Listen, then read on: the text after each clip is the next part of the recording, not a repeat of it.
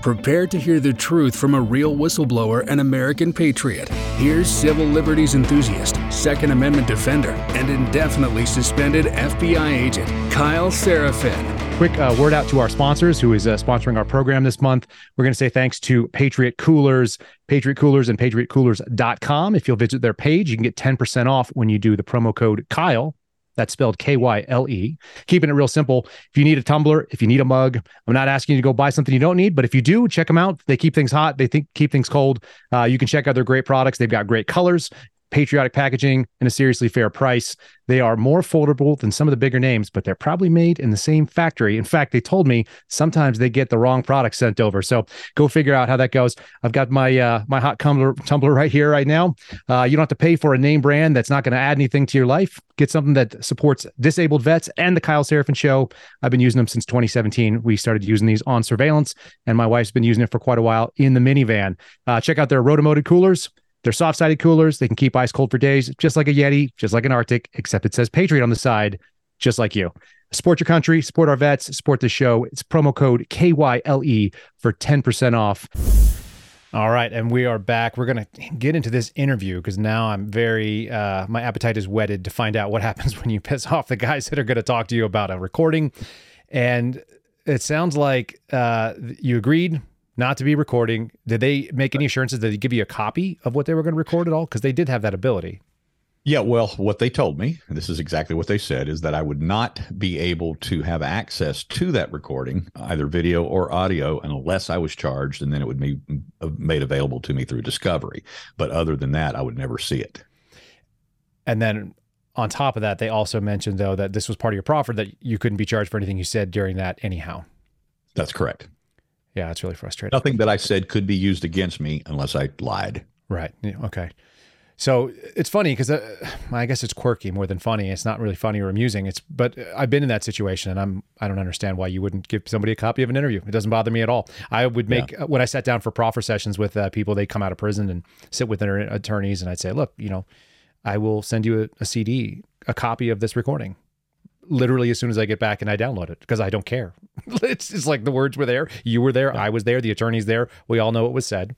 So, well, I think that they realized, well, as you can imagine, before this interview, both of them had a stack in front of them of everything that I had probably, written, but certainly everything I've written about January 6th up to that point, because I'd had 8 months now worth of work on that story at this point, and they were obviously going much as they do, as you are well aware. They went much further back into my history, and so they had printed up all pertinent, maybe anything I'd maybe said that was inflammatory of any kind or anti-government rhetoric. And of course, if you're a libertarian, you're going to spout something anti-government every other sentence. So that's just part of what we do. Yeah, as is your First Amendment right, I might add.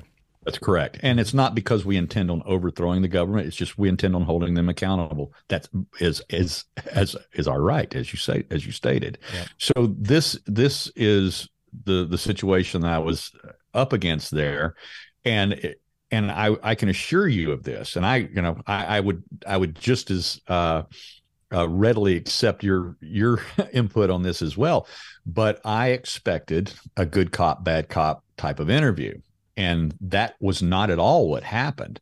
It's just actually one of the guys was a good guy and the other guy was an asshole.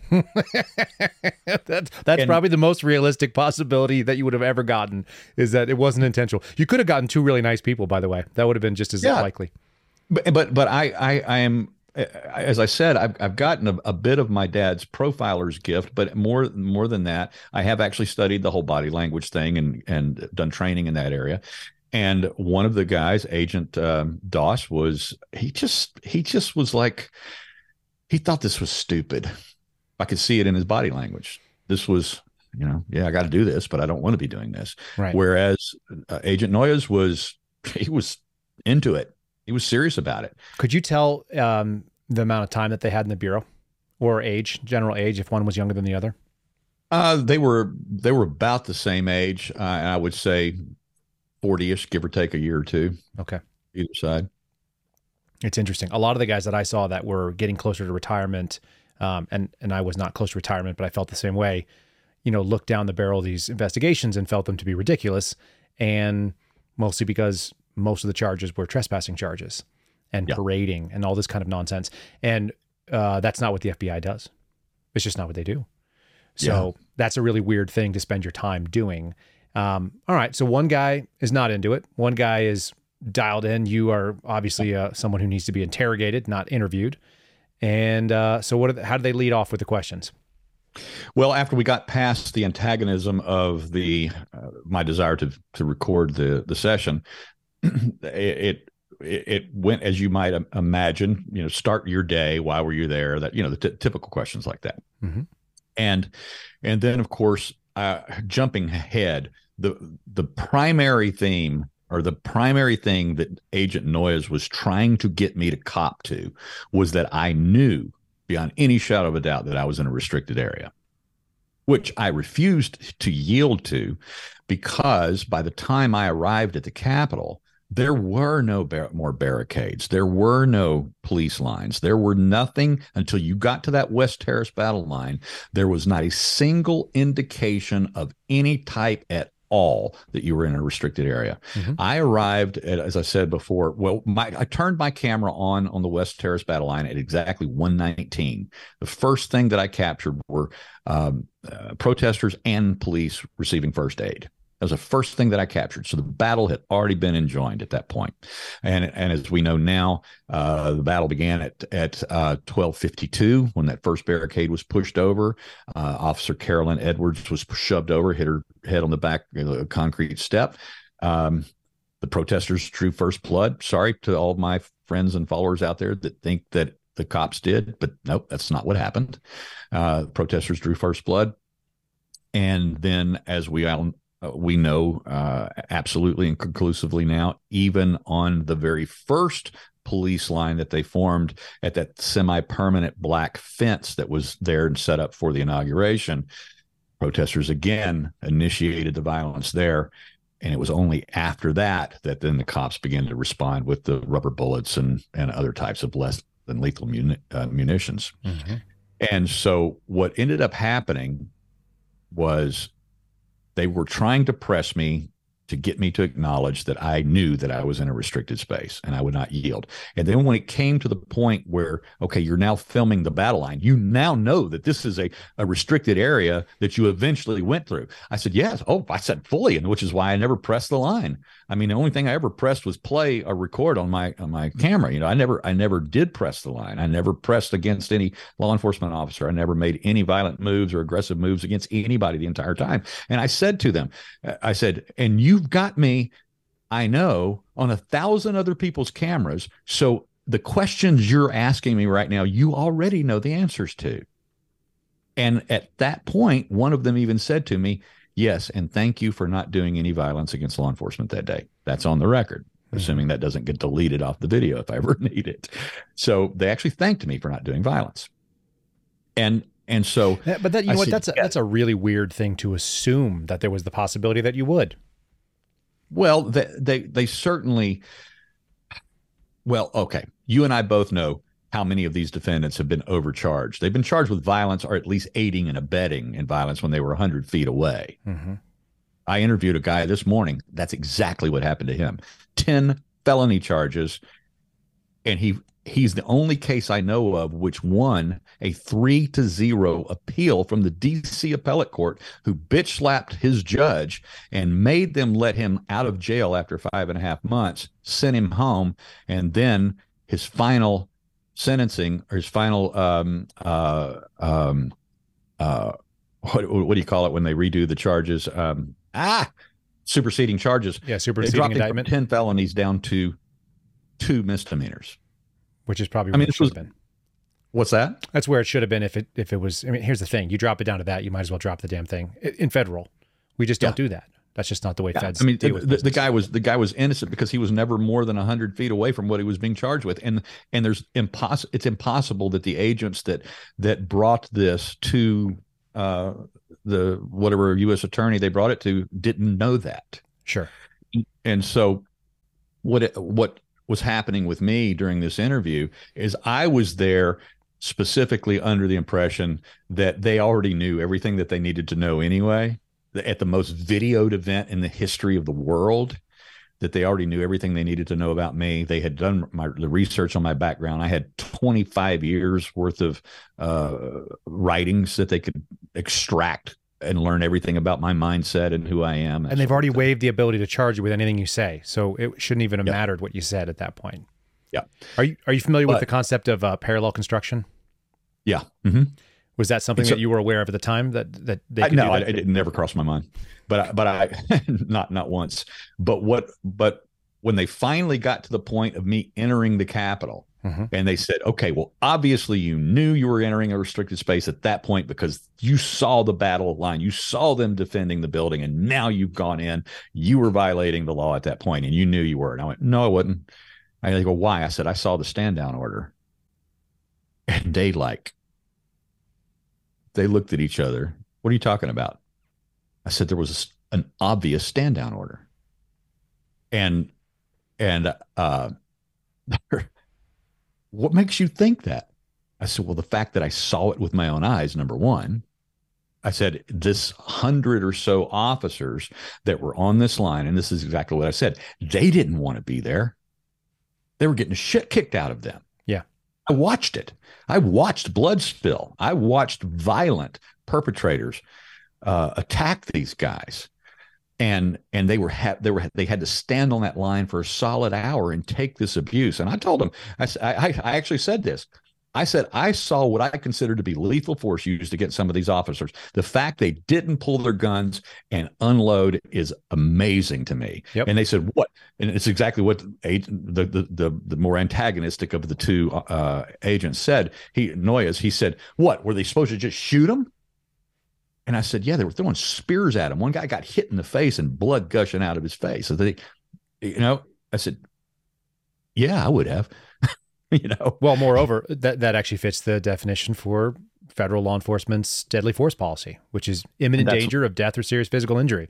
I'd say throwing spears or a large rock or any of these things have the potential of, when you see the Antifa types that are throwing fireworks that explode and you could do real damage, people have been eviscerated by those things. If they hold on to them, they lose hands and things. So those are all deadly force things. And as you say, a lot of restraint on behalf of the Capitol Police on there, who probably don't have the training for that kind of a riot. I'm just going on what I know that I've developed quite a few Capitol Police officers, whistleblowers myself. Okay. And that I'm in current contact with, some that have come out, some that have not.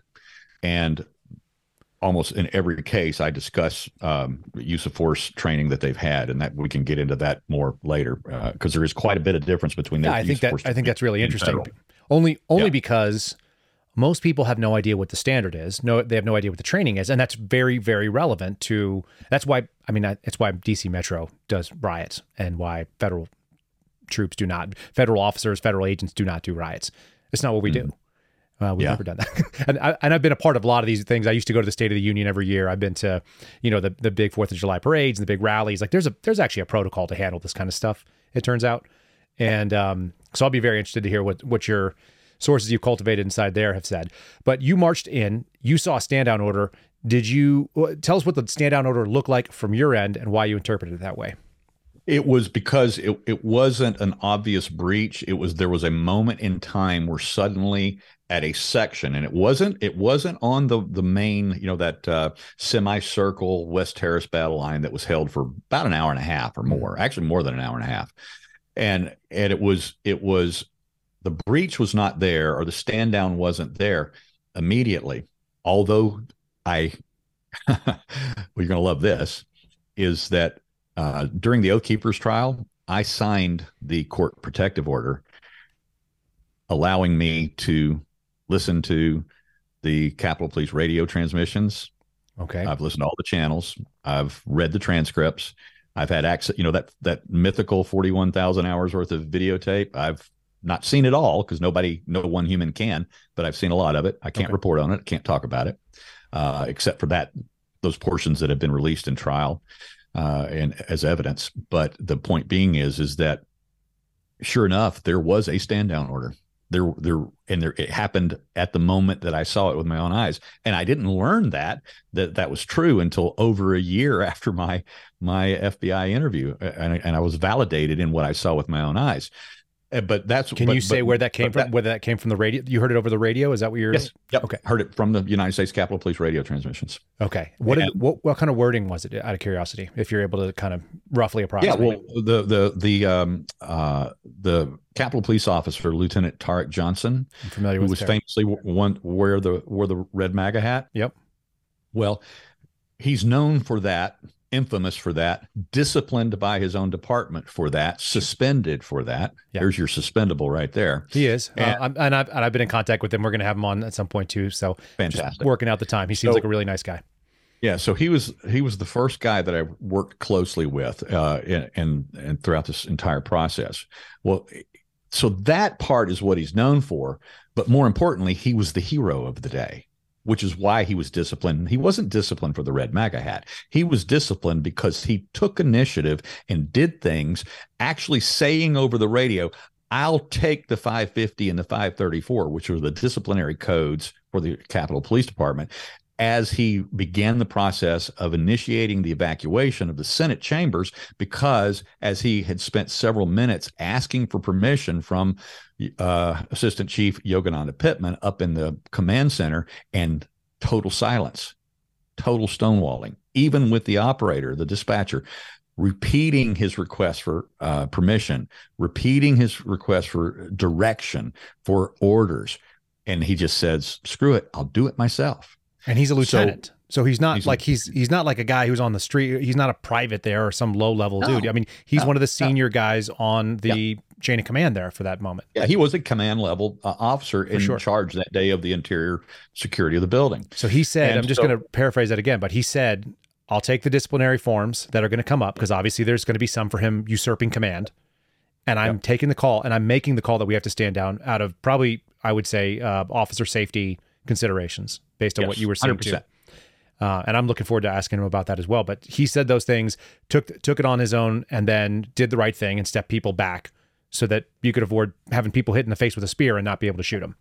So he issued a sequence of commands over Capitol Police radio. The first thing he did is he had the M4 officers withdraw and come inside the building. Okay. He wanted every officer that was carrying an automatic rifle to get inside the building, because he had determined that they could not risk those weapons falling into the hands of the protesters. So everybody inside. So he ordered, that was his first pullback order, was he ordered M4s in. And then eventually there was an order for the entire force to come, and they did. They actually, it was just before 2:00.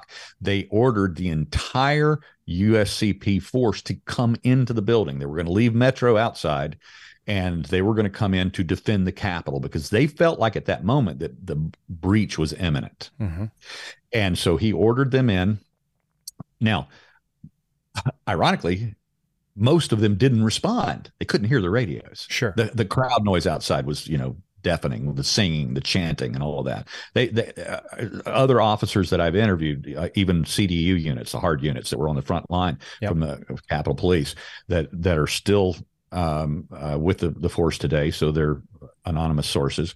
But the point being is they told me flat out, no, we couldn't hear our radios at all. So when we got the withdrawal orders at the times that came in, and there was multiple succession of them, we never heard them. That's why they stayed out on the line the entire time. And so what ended up happening, though, is that there was an obvious pullback up top. So the guys that were away from the crowd noise, that were up top defending the top underneath the all of the scaffolding, where they had the tarps around the scaffolding that was being pulled off, and there was a battle going on. That's where it looked like some medieval warfare type shit. Yeah, like people trying to get over a wall. Right. And what ended up happening is those guys up there heard the stand down order. They weren't where all the noise was. Right.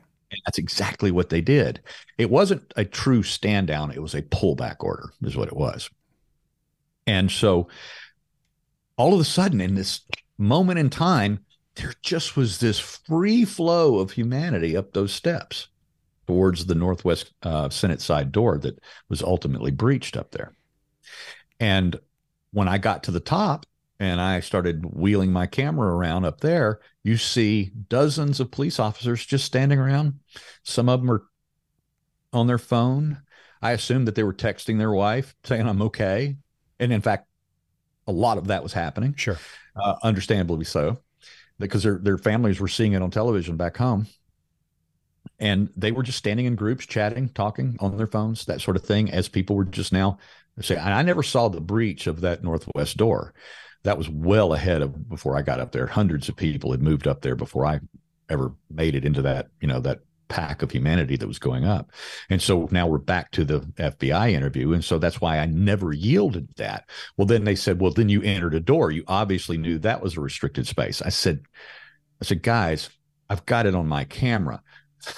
Cops are standing around issuing no orders. There's nobody saying to this crowd, you can't go in there in any manner whatsoever. Right. I said they're standing around on their phones and chatting in groups. What do you know about what do you know about the doors being opened, or whether they were already, how did those things open up? Because we know they had madlocks. That's been a big thing of contention, I believe. Yeah, that door was allegedly the first door that was breached. And I have other information directly from the USCP that in fact there was another breach before the one that the world knows about. Okay. The official breach that happened at 213 when the first guy came through the window. So when that first couple guys came through the window, one of them went over to the door. He hit the door. That then triggered. It's got a mag lock on it, but it triggers a 15-second delay. It sets off an alarm like a fire alarm, and then 15 seconds later, after depression, it then releases. And that's true of all the interior doors. Just for crowd control or for fire code, I'm sure. For emergent, it's actually in the DC fire code. Okay, that's the way the doors there work. That checks out. I mean, I've seen the videos of it, and it's like, yeah, that's probably makes sense to me that they would have to be able to open from the insides. I've never heard of anything. There's no conspiracy there. Yeah. No, but nobody was secretly ordering the magnetic locks to be unleashed. Sure. I mean, that makes far more sense, and it makes. I always tell people that the truth is almost always something much more foolish and silly and probably some government process that got put in there, which is that you can't have interior doors locked. You can't lock people in the building. You have to let them out. Yeah. So, so there's famous CCTV of that breach that happens that we've seen it from the inside. We've seen it from some of the independent journalists that were there on the outside capturing that event. And of course, that's where the QAnon shaman came through. He was one of the first, probably first 20 people that came through the door. So he was close. Yep. He didn't participate, but he was dang close to what was happening right there. He certainly witnessed the violent breaching of that window and doorway, but he did not participate himself. And as I said, I was several hundred people behind that but it was that door that I eventually walked through. And then of course the rest of the FBI interview proceeded as you might imagine it would. And it was, as I said, they weren't playing bad cop, good cop kind of games on me. Just one guy was much more serious. One guy was obviously didn't want to be there. And on occasion, the serious guy would get a little irritated with me as I would press, and I would ask them questions as well. And then what ended up happening at one point, I said, look, guys, I said, do you just want me to tell you what I thought about what happened that day? And the irritated guy, Agent Noyes, he throws his hands up. Yeah. Go ahead. He says, you're going to talk anyway. It's so weird that people have emotions about these kind of things. And I've done a fair number of interviews. I can never remember like caring one way or another. Like I want to talk to the person. I'm a human being. But the fact that he's emotionally invested in this is really strange to me. I think that's actually one of the more important details of what you're sharing. It's probably not what you think is the most important, but to me, that's so strange. It's so strange that somebody, like, what is his interest in it other than what you say? Like, you just say what you say. That's all you do. Who cares? There was no stereotypical G-man behavior out of him whatsoever. Okay, so this guy emotionally agrees for you to say whatever you're going to say because you're going to do it anyway. That's exactly what he said. So what'd you give him? Go ahead. I told him my whole theory, because now I've had 8 months to develop a theory, or well, it's in October, so I've had 9-10 months now to develop my theory about what happened today. So I threw the whole thing out at him. I said the entire operation was a rope-a-dope. I'm not saying that it was planned by any one group, agency, person, whatsoever. I said, but whoever was up in the command center that day, whoever had eyeballs on the entire thing, because there was 1,200 cameras there, and the command center has access to all of those. They knew what was going on. I had not even heard the radio transmissions at this point. I didn't get access to those till a year later. But I know what I knew at the time, and I know what I had seen. And I said, somebody allowed it to take place. And that's because I said it was a rope-a-dope. It was like, let them in here. Okay. Oh, good. They don't have any guns. Let them in here. Let them into the next level. Let them battle there for an hour. Okay, they don't have guns. Let them in the door. And then the narrative was captured, and it was won. And it was the biggest political narrative victory, I think, in our nation's history.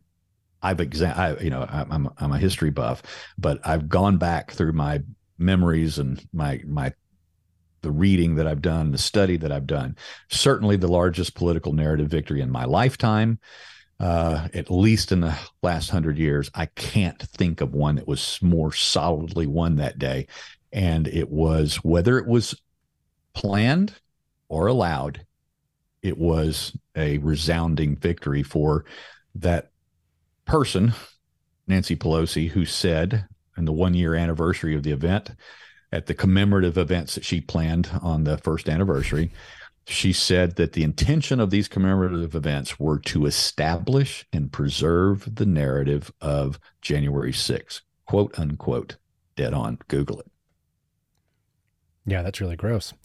I wanted you to say it one more time, your working theory, because I don't know that I've ever have you heard anyone else articulate it that way? No. Because I haven't either. And I'm not someone who was there. I was in DC area at the time. I was assigned to Washington Field at the time. But I got no dog in the race on this one. And I think it's a very interesting way of explaining it. You think that they essentially vetted the crowd at each of the stages, let them tire themselves out. Rope-a-dope is a boxing term for people that are not I don't know what my listener audience look like. If you've never seen boxing, you let somebody tire themselves out by throwing punches, and you think they let them tire themselves out in tiered stages as they let them slowly in, as they were able to pull the protectees out, right? Because we know the Senate was evacuated. We know the Congress was evacuated. So they were all out. It's just a building at this point. Mm-hmm. And you think they tired themselves out at each tier and vetted basically the level of violence that the crowd would engage in until they eventually and pulled back to just more and more, and eventually let them through the building. I am convinced that once that it was determined by the eyes in the sky that this crowd was not going to brandish firearms in their efforts, and that's why I've said from day one, I said it on the first night, I said, sticks, flagpoles, and bear spray does not an insurrection make. I agree with you. And this was something else. And again, whether there were crowd control, professional provocateurs who manipulated movements that day or not, it was allowed to transpire. It was allowed to develop. It was allowed to take place. And then once they realized that everybody was going to be okay, that we're going to let them in. Although I did write in my second story that came out February 24th that I deemed the Capitol Police to be sacrificial pawns that day, that they were the front line. And if anybody was going to take that first volley of shots, had those, bubbas from the South, those MAGA guys come in with their concealed weapons, that the Capitol Police were there to take the first shots. And the officer said, are you saying that they were willing to sacrifice, or the FBI, you're telling me that they set those guys up to be shot? I said, yes, absolutely. What do you think? Did Lieutenant Johnson have similar? Did he help you kind of craft any of that thoughts, or the way that his experience kind of played out? Did that change?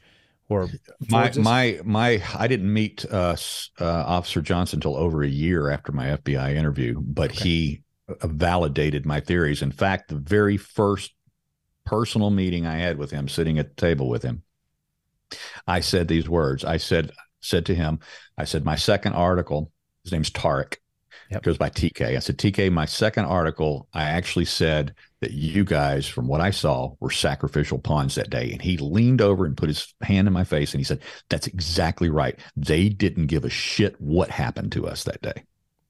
Right. Quote unquote. Are you familiar with the concept of a national special security event? Have you ever heard of those in your kind of? No, not specific. Maybe I know the concept and don't know it by title. So they do this every year for the State of the Union. They do this every year for the big stuff. They've done it for some protests. There's actually a step down version of it that's a little bit more imminent, where an event looks like it's going to go big. But it's a national coordination that happens from DHS, from Secret Service is actually the primary agency, because you chain of command, you got to name somebody. So they name Secret Service, has responsibility, and they coordinate FBI FBI agents and security assets, which are going to be in the building. They coordinate Park Police, as you accurately mentioned earlier, would be one of the people you'd see on the mall because they're responsible for the National Mall. You'd see the helicopter up. You'd see the Department of Energy doing sweeps for dirty bombs. And you'd see Capitol Police defending the Capitol, setting up for physical security. And you'd see DC Metro handling riot and crowd control and routes, really, ingress and egress, shutting off streets as needed. And everybody kind of goes through a central command center. Every individual agency gets their own command center, but the Secret Service holds a joint command center where all the leaders from all those different entities mentioned and more are all together. And they quarterback how to make sure that things get done so people can have their First Amendment protected activities, whatever they are, without violence, without danger, without terrorist activities, and so on. And the FBI's job is usually in a low visibility or undercover type role, walking around and kind of confronting people that are pushing the envelope to keep things under control. We do it every year for all the inaugurations, like I said, State of the Unions and some other big events as well.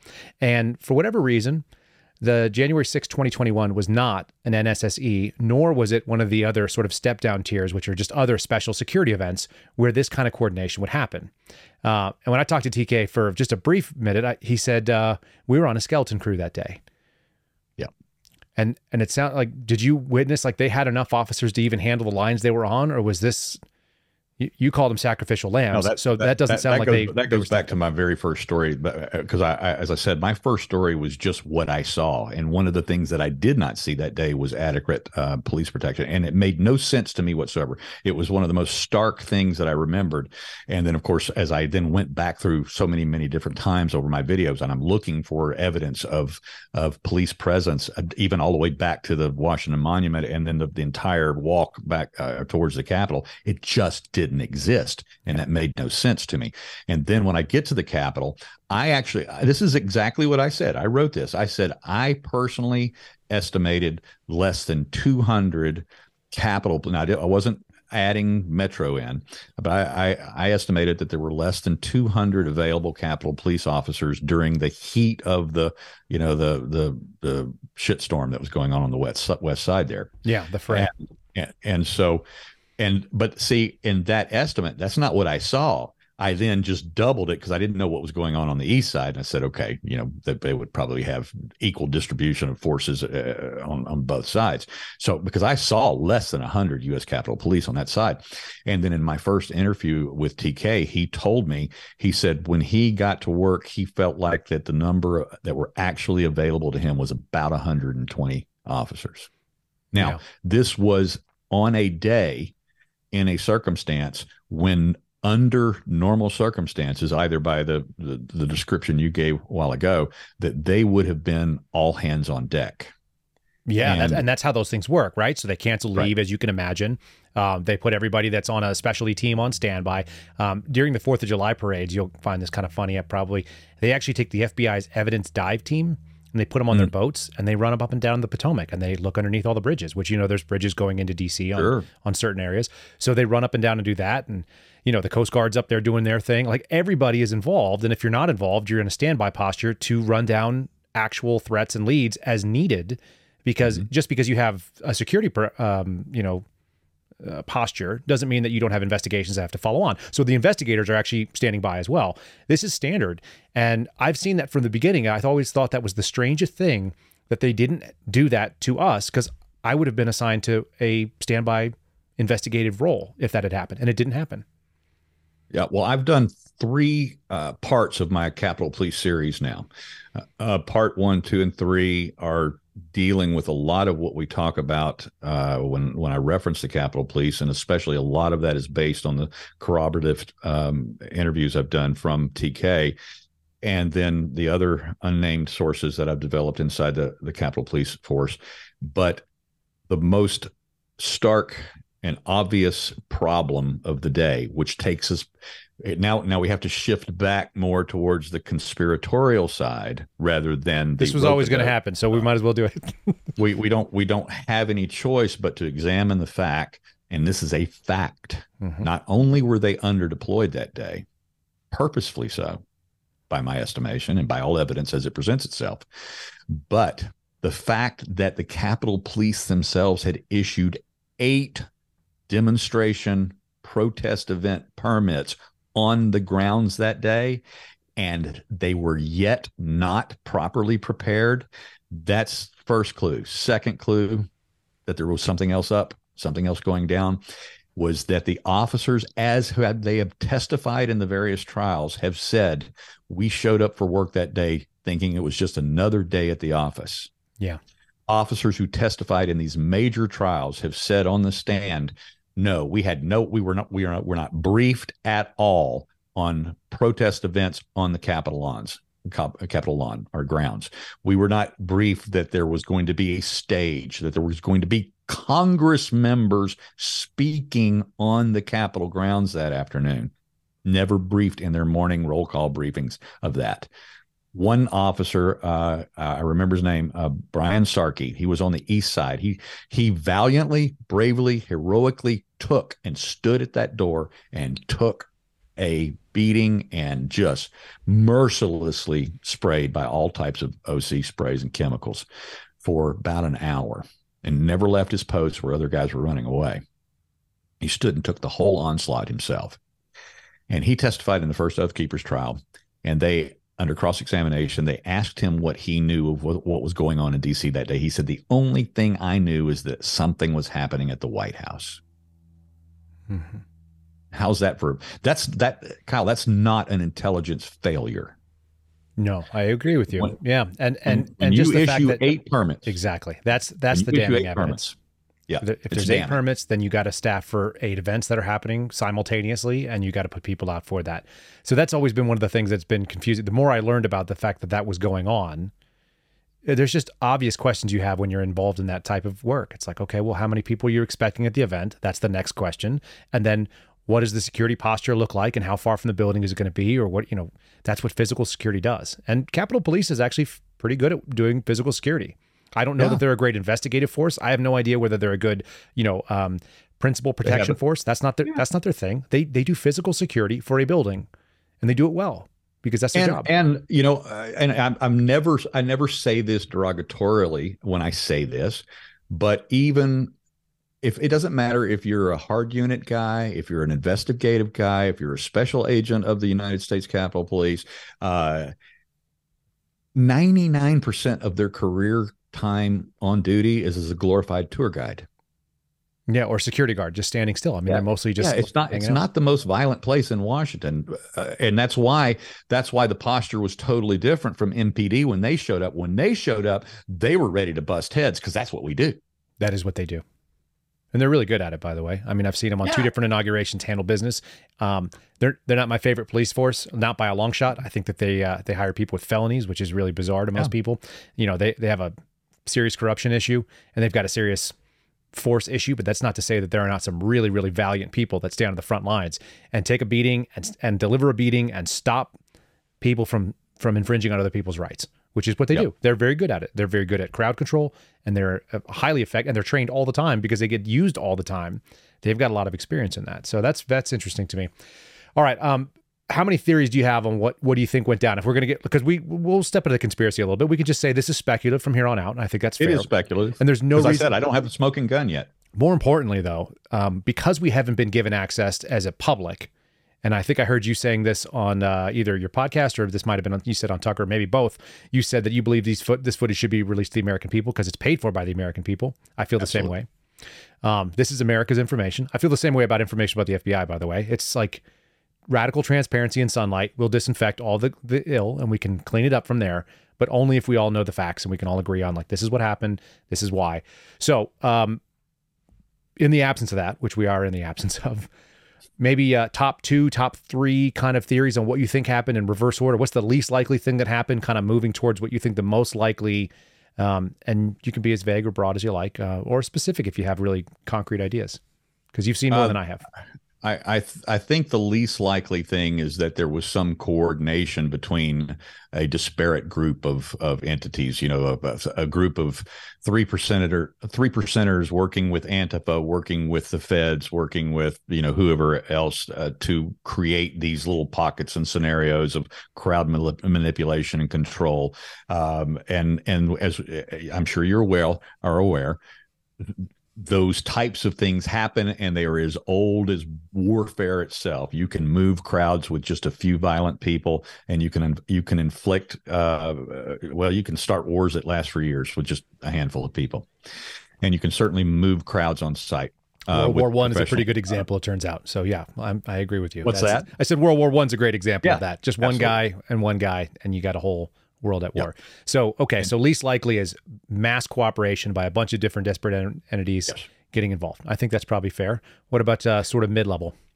Mid-level would be, and I am very open to this mid-level idea, is that because of what I know about the lack of intel preparation and sharing of what was known by the FBI that day, and of what was known by other groups that day, and of what was deliberately, and when I say this, I say was deliberately not shared with the frontline uniformed officers of the United States Capitol Police that day. And I have this direct testimony from their mouth to my ears, and of not only what was not shared with them, but what was then hidden after the fact.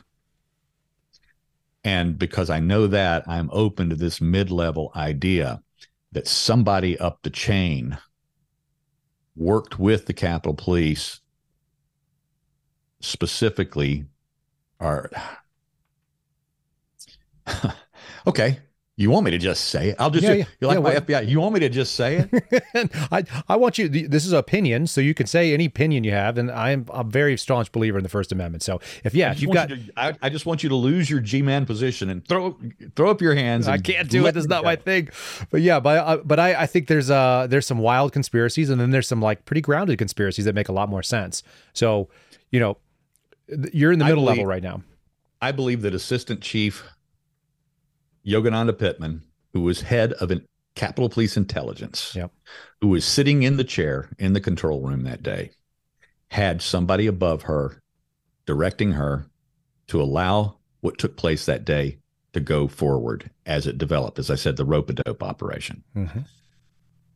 I believe that it was a complicit plan between her and somebody above her, that in case this developed in that way, and we're going to set it up this way so that we're not properly staffed, knowing that thousands of people were going to be moving towards the Capitol that day.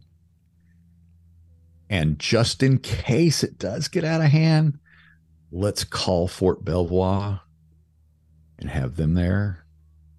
Let's have U.S. Marshals embedded. Let's have some other agencies embedded in the crowd. Contingency plans. Various things, not to be provocateurs themselves, but just in case it gets out of hand, we'll have people in the crowd to take care of business. Okay. And I think that is what happened that day.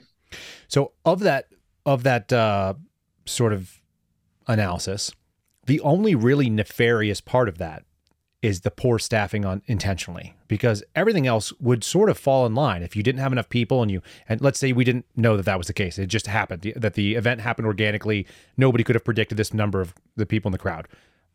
We're just going to have to, eliminate the fact that we know that wasn't the case because of all the permits. But if that was the case and you had a massive crowd that you weren't prepared for, the rope-a-dope is a really smart move. Tactically, you're going to wear them out. You're going to vet them as they come in. You're going to move them in closer and closer, and eventually you're going to give them what they want once you've protected the things you're responsible for protecting. So that's actually not a bad, in the field tactical level awareness. But on a strategic level, it's much more nefarious when you talk about setting those people up for that failure, because your frontline officers are going to do the best they can. Your intermediate supervisors, like Tarek, are going to have to do what they've got to do, which is to protect officer safety and also the assets that they're sworn to protect. So that's not a bad move. Like, they're doing the best things possible. And really that comes down to a very, very nasty, potential nefarious action. The real malfeasance is setting that failure up, the inevitable failure up, which I think is what a lot of people are landing on right now. I think that it's a tight analysis of it, but so many people are coming to it. It's like, where did a failure happen? The failure happened in staffing. And so then the question becomes, was it malfeasance or incompetence? Right. Correct. Right. And that's either, it. And here's the thing, either way, that is a absolutely destructive thing. That should be enough to end a career and not get you put in charge of the Berkeley Police Department at a triple salary. Bingo. And that's where you get the next level, right? I always default towards government incompetence first before I put on my tinfoil hat. Yep. Because that's always the most likely scenario. It's still, here's the other thing though, even in your analysis though, that could still be the possibility, because whether you set it up on purpose to be incompetent or to have this sort of malfeasance, or whether you were incompetent, the way it played really nicely into one set of hands. And rewarding people for something that worked out in their favor just out of dumb luck is still well within the playbook of all government entities, and especially corrupt ones. It's like, well, now you got to keep your mouth shut, and you're never going to identify what happened, because we have a narrative and we're going to keep it, and you're going to get paid off to do it. And how's triple your salary sound at this cush gig in Berkeley, where you've never lived and you have no connection to? Except that it's just outside of Nancy Pelosi's Except that it's just outside the former speaker's space, it turns out. Yeah. So those kind of things are very suspect, and they lead people, in the absence of any overwhelming evidence to the contrary, which the government may have and could provide to us as speculators at this point. They could debunk this in a second if there was a way to debunk it. But they also could confirm it really, really, really tangibly if they released everything as well. It's a possibility. Yeah. So they could debunk it by releasing the morning briefings that morning. But I have testimony myself through interviews, off the record, unnamed source, hard unit, his morning briefing that morning, for the first time in his entire career as a Capitol Police officer, they were not given printed copies of their morning briefing.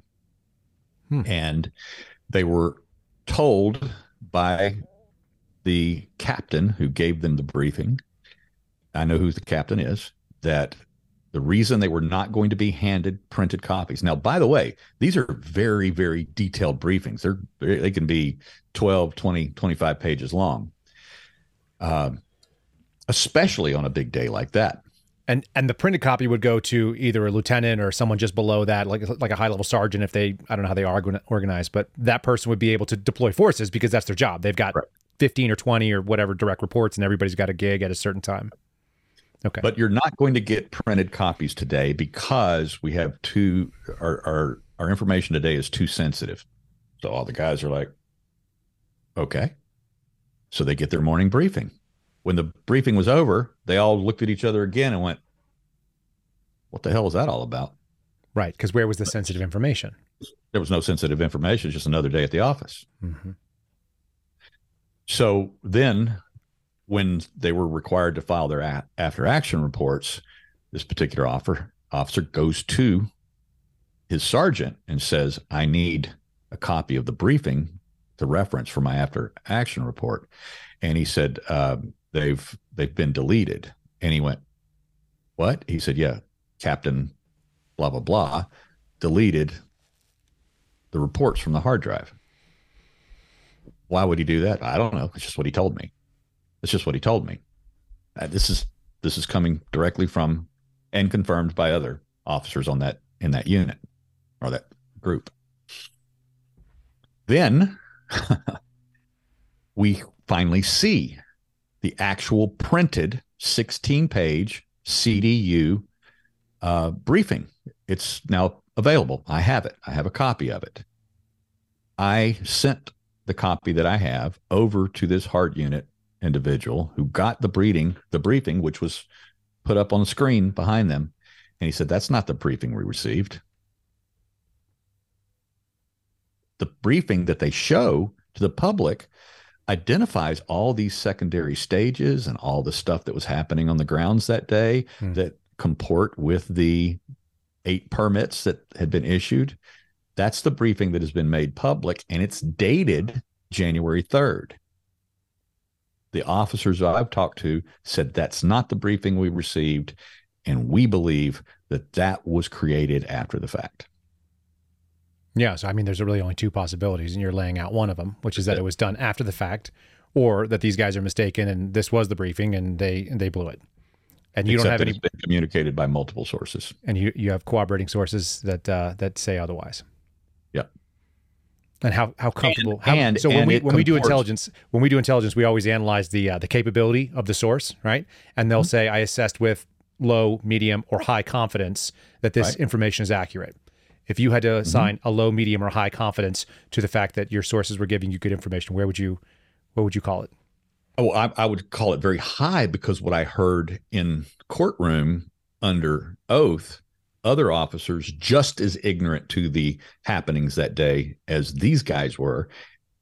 If these guys were the CDU units were given detailed morning briefings on what was happening that day on the Capitol grounds, and then another officer who was just guarding the east door knew nothing, then you'd go, okay, well, that doesn't make any sense.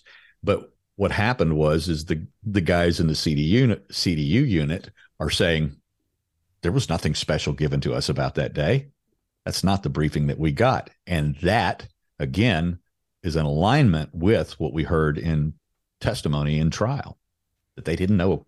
And not just from the Capitol Police officers themselves, but so many others, including the event planner. The event planner himself, who was responsible for that, setting up the stage. This guy has for years been doing very large events from 5,000 people to a 250,000 people.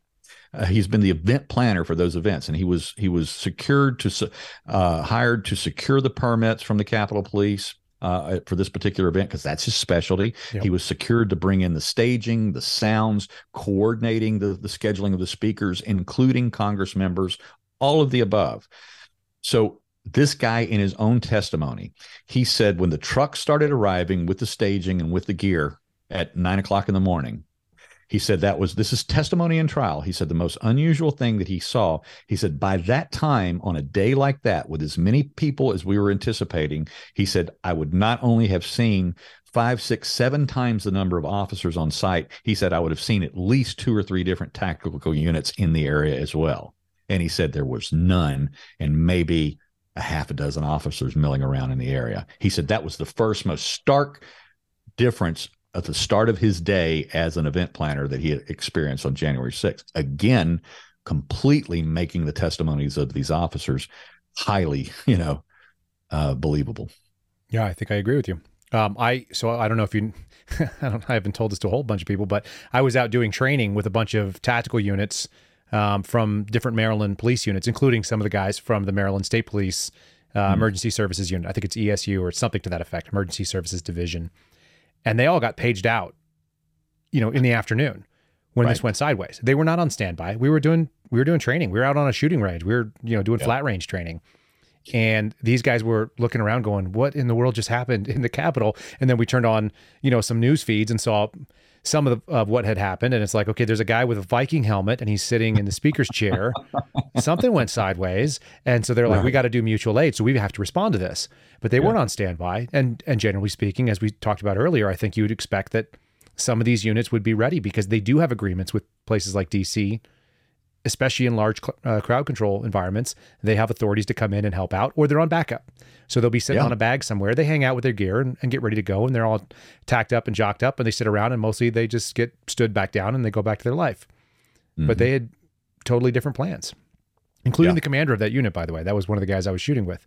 So the commander of the Maryland State Police tactical unit was just hanging out with me. We were having a good old time. We were talking about guns, we were talking about competitive shooting and all the things you would do. And then we look around halfway into the afternoon and it's like, oh, and then Tom had to leave. And that was the last time I got to see him because we had a very short friendship because of January 6 events, which put him into action. Right. I do agree with you that makes it much more credible. I think I appreciate you kind of like fleshing it out. I think people need to hear the reasons why certain things are credible. Sometimes it needs to be spoon-fed. And especially in something so contentious as this, there are, we have to draw the lines between all the data points. And I think that's there. One of the things that has kind of brought you into a more of a national spotlight, or had you go and sit on a Fox program, was a concern that you think that the FBI may be turning around and going after people like you and independent journalists who are disrupting the narrative, and people like Tucker Carlson as well, who are releasing things that are contrary to what we've been hearing about for 2 years, even though I think a lot of folks understand that the narrative was very manufactured. Like there was contrary evidence right away. And what the reason was not really apparent. Like, did the cops open the doors? Did the cops just let the doors be opened? Were the doors breached, thrown open, and the cops were told to stand down? Like there were a lot of different possibilities, and you've kind of alighted on one of them. But why do you think there's a new focus on, like, why would the FBI focus on you now with the fact that some of this stuff is big and national and there's nothing they can do to control it, I don't think. Do you think there's something they could do? Like by arresting you, would they change that game? Well, first of all, I was told after my FBI interview, at the conclusion of that interview, that and this is them speaking, even the rough guy, we're smiling, and we've ended it on some joviality, and we've had some laughs, and so we're all kind of standing around the table at this point and poking fun at one another for different things, that sort of thing. Sure. And they said, and just so you know, Mr. Baker, that it's not in our hands at all. We're going to submit the report, the video, the audio transcripts will be made by the Department of Justice. If they decide to move against you, here's what's going to happen. There's going to because of your cooperation, you're not going to be arrested. There's not going to be any perp walk. Your attorney will get a call. We'll set up a mutually agreeable time. They knew about my career as a musician and that I have shows, and because I still play. Sure. And in fact, I've got a show tomorrow. And so they said, we'll work with you around your schedule, and you'll come in, submit yourself to the marshals, and then they'll process you and you'll be released on your own recognizance, that sort of thing. They said, so that's how it's going to go. And they said, and by the way, if there are any charges filed, they'll be misdemeanor charges. That's it. So that's how we left the day.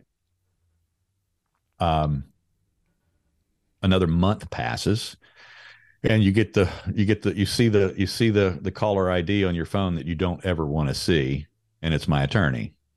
And I'm like, oh, crap. And sure enough, he says, hey, Steve, I've got some bad news for you. He said, I just got an email from the assistant U.S. attorney out of the Philadelphia office. Her name is Anita Eve, and they are going to go ahead and file charges against you. And he said, that's the bad news.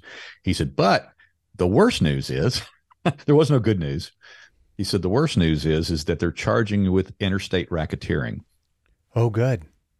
And I went, what? And he said, yeah. He said, when I saw it, and I went straight and looked up the code, and sure enough, and I'm like, send it to me. He emailed it over to me. Mm-hmm. And it's a felony, 20 years, in prison. And I said, his name is Matt. I said, Matt, what is this? So there was not only the racketeering charge, but also they were hitting me with property damage, which I did none of whatsoever. So you'll like this, going back to the interview now. At one point, I'm describing to them how that in each section of the Capitol, how I would get up and away. Oh, you got up? How'd you do that? So in one of the rooms, whatever it was, I said, I stood up on a bench so I could get above the crowd and film what they were doing. Sure. And Agent Noyes, the guy goes, you stood on a bench? I said, yeah. Oh, he reached down, he starts writing on his pad. And I kind of like, well, that was an unusual response to me standing on a bench. Pretty innocuous statement. Yeah. Guess what? Under the criminal code, standing on a bench in federal property of any kind, any place, anywhere, is a federal crime. It is actually in the property damage section of the code. So they were going to charge me with property damage and interstate racketeering, and the only thing that we could surmise, or the only thing that we could come up with, is that also in the FBI interview, they were really inquisitive about how much money I had made off of my videos. And from the licensing, because I had an agent, and I licensed that through that agency, and my videos ended up in the HBO documentary, the New York Times documentary, and news services all over the world used some of my video clips. And so, to be honest with you, the standard rate on these kinds of things is very, very low. You'd be surprised how low it is. I probably had not pocketed more than $1,500 total in the 8 months since the event, at that 8-10 months before my interview. And so I told them that, and they wrote that down, but they were still very inquisitive. They really wanted to know. They started asking me questions about my finances. And this was the only time in the 2-hour interview that I looked over at my attorney. I go, I don't have to answer that, do I? And he goes, no. I said, okay. So let's stop the money questions. Has nothing to do with January 6th. And they were, okay. And so essentially the interstate racketeering charge, the best we can figure out, was the fact that they were going to make the claim that I knew that there was an illegal event that was going to take place that day, and I traveled across state lines specifically for the purpose of profiting from an illegal event. That's a hell of a claim. A hell of a claim. Yeah. Well, so he receives this notice of the impending charges against me. And this is an exact quote from the email from Assistant U.S. Attorney Anita Eve. She said, your client will be charged within the week. That was November 17th, 2021, week before Thanksgiving. And being the kind of guy I am, I wasn't going to take that sitting down. I sat down and drafted out a press release, ran it by my attorney and another writer friend of mine. We cleaned it up. We sent it out to about 200 news services on Monday morning at 9:00 in the morning. At 1:15 on Monday afternoon, my attorney gets another email from Assistant U.S. Attorney Anita Eve with a copy of the press release. Mm-hmm. Guess who's monitoring my communications? Yeah, sure. She has it. She sends my attorney a copy of the press release, says, we're not happy about this. Well, I'm very lucky in that my Raleigh attorney is a flaming libertarian himself. And he responded exactly in the manner that I would hope and expect from him. He said, you're not expecting that my client, and first of all, he says, you've seen who he is, because I'm pretty aggressive. And she goes, he's not going to shut up. And he says, are you expecting that my client is going to forego his First Amendment rights to tell the world about his impending persecution from the Department of Justice?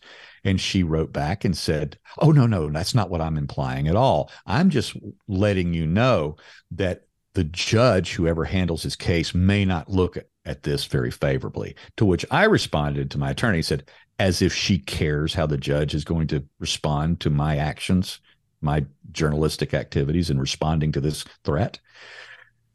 And very, very fortunate in that, because of that press release, wheels started turning very quickly, because we were going on the offense is essentially what we were doing against the threat. Yes. And it was a media offensive against the threat. But other things happened in the process. By Tuesday morning of Thanksgiving week, I was starting to get the calls from various agencies wanting, smaller entities in the press that were wanting to talk to me, newspapers, podcasters, radio shows, that sort of thing.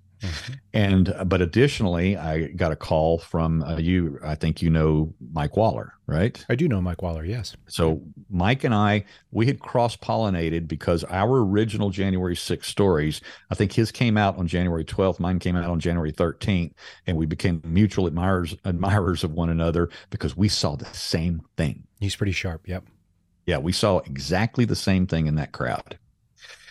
And our stories were so closely, almost identical, that we became friends as a result of that. I sent him a copy of the press release. He had me on the phone that night with Senator Ron Johnson from Wisconsin. Now, Senator Johnson did not have to talk to me. I don't live in his state. I'm not one of his constituents. I can never vote for him. And that guy told Mike Waller to give me his personal cell phone number at 9:15 on Tuesday night, Thanksgiving week. I said, he answers the phone. I said, is this Senator Johnson? He goes, it's Ron. And I said, well, this is Steve Baker. I was giving your number to call you. And I said, well, and I started explaining what was going on. And I kept calling him Senator Johnson. He goes, it's Ron. I said, okay, I'll give in Senator Ron. and he said, all right. He said, I'm going to have my investigators call you, because he was on the minority team, obviously, in the Senate. Yep. But he was the minority leader on the House Investigative Committee for January 6th. I'm sorry, the Senate Investigative Committee. Right. And he said, I'll have my investigators get in touch with you shortly, and you can tell us your story. And that happened. And so I suddenly had a senator in my corner, Mike Waller in my corner. We had the press offensive going on. And then on Wednesday morning, I got a call from who would eventually become my DC attorney. And he is 22 years former federal prosecutor, and happened to work in the same office with AUSA Anita E. for 12 years. Oh, wow. Is this someone whose name is public, or are we keeping him out of this? Yeah, it's Brad Geyer. He was also Ken Harrelson's attorney in the Oath Keepers trial. Okay. The first Oath Keepers trial. He's represented some other January 6 clients as well. And do you? Anyway, I'm going to pause you for 1 second. Do you have an instinct of what kind of bravery it takes for an attorney to jump into this fray? Because I have a little bit of I was asking for some help when I was going through my whistleblower stuff, and they were telling me they were basically having to say no over and over again to J6 defendants, because they were all mostly impoverished, mostly had made bad decisions, and then partners were voting against it. Even in conservative law firms, they didn't want to touch this nuclear, reactive, toxic football that was January 6th. And I imagine you probably experienced some of that as well. Well, you and I know that we're running up against this in our own efforts to bring to light the abomination that is the Department of Justice right now. And even though we have allegedly friendly forces on our side in the House of Representatives, whether it's the so-called Weaponization Committee, whether it's the House Oversight Committee or the House Administration, those three main committees, which should be on our team and should be helping us with our investigations and our efforts to bring these abuses to light, you and I both know that they also are reacting to the toxicity that is January 6th, and we're not getting the support we need. You're attributing the possible sort of negative fallout of picking a side and maybe even just saying that the truth is the side is too much for these committees. Is that more or less what you're saying? I'm saying that they don't want to touch it. They don't want to get within, 1,000 feet of it.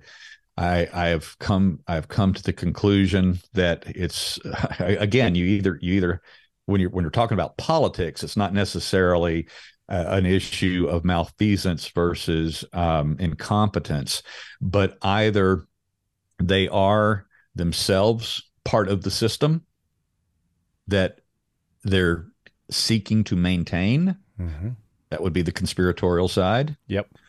Or because it's politics, polling is more important than principle, and they have internal polling from their voters and their constituencies that were tired of this January 6th crap, and they just want it to go away.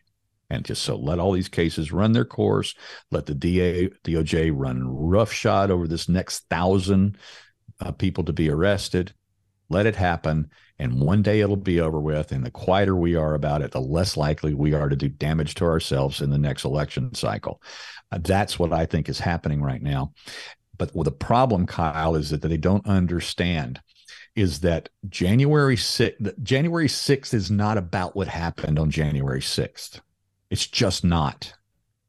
The problem is is that the Department of Justice is, in fact, the heart, the soul, the core of the Death Star that is attacking our civil liberties, the Constitution, and the basic rights of Americans. And January 6th is just right now the experimental playground where they're discovering they get to run roughshod with no rules.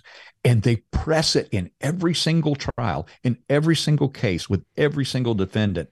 They are making and setting precedent now that we can do whatever we want to. Bill of Rights be damned.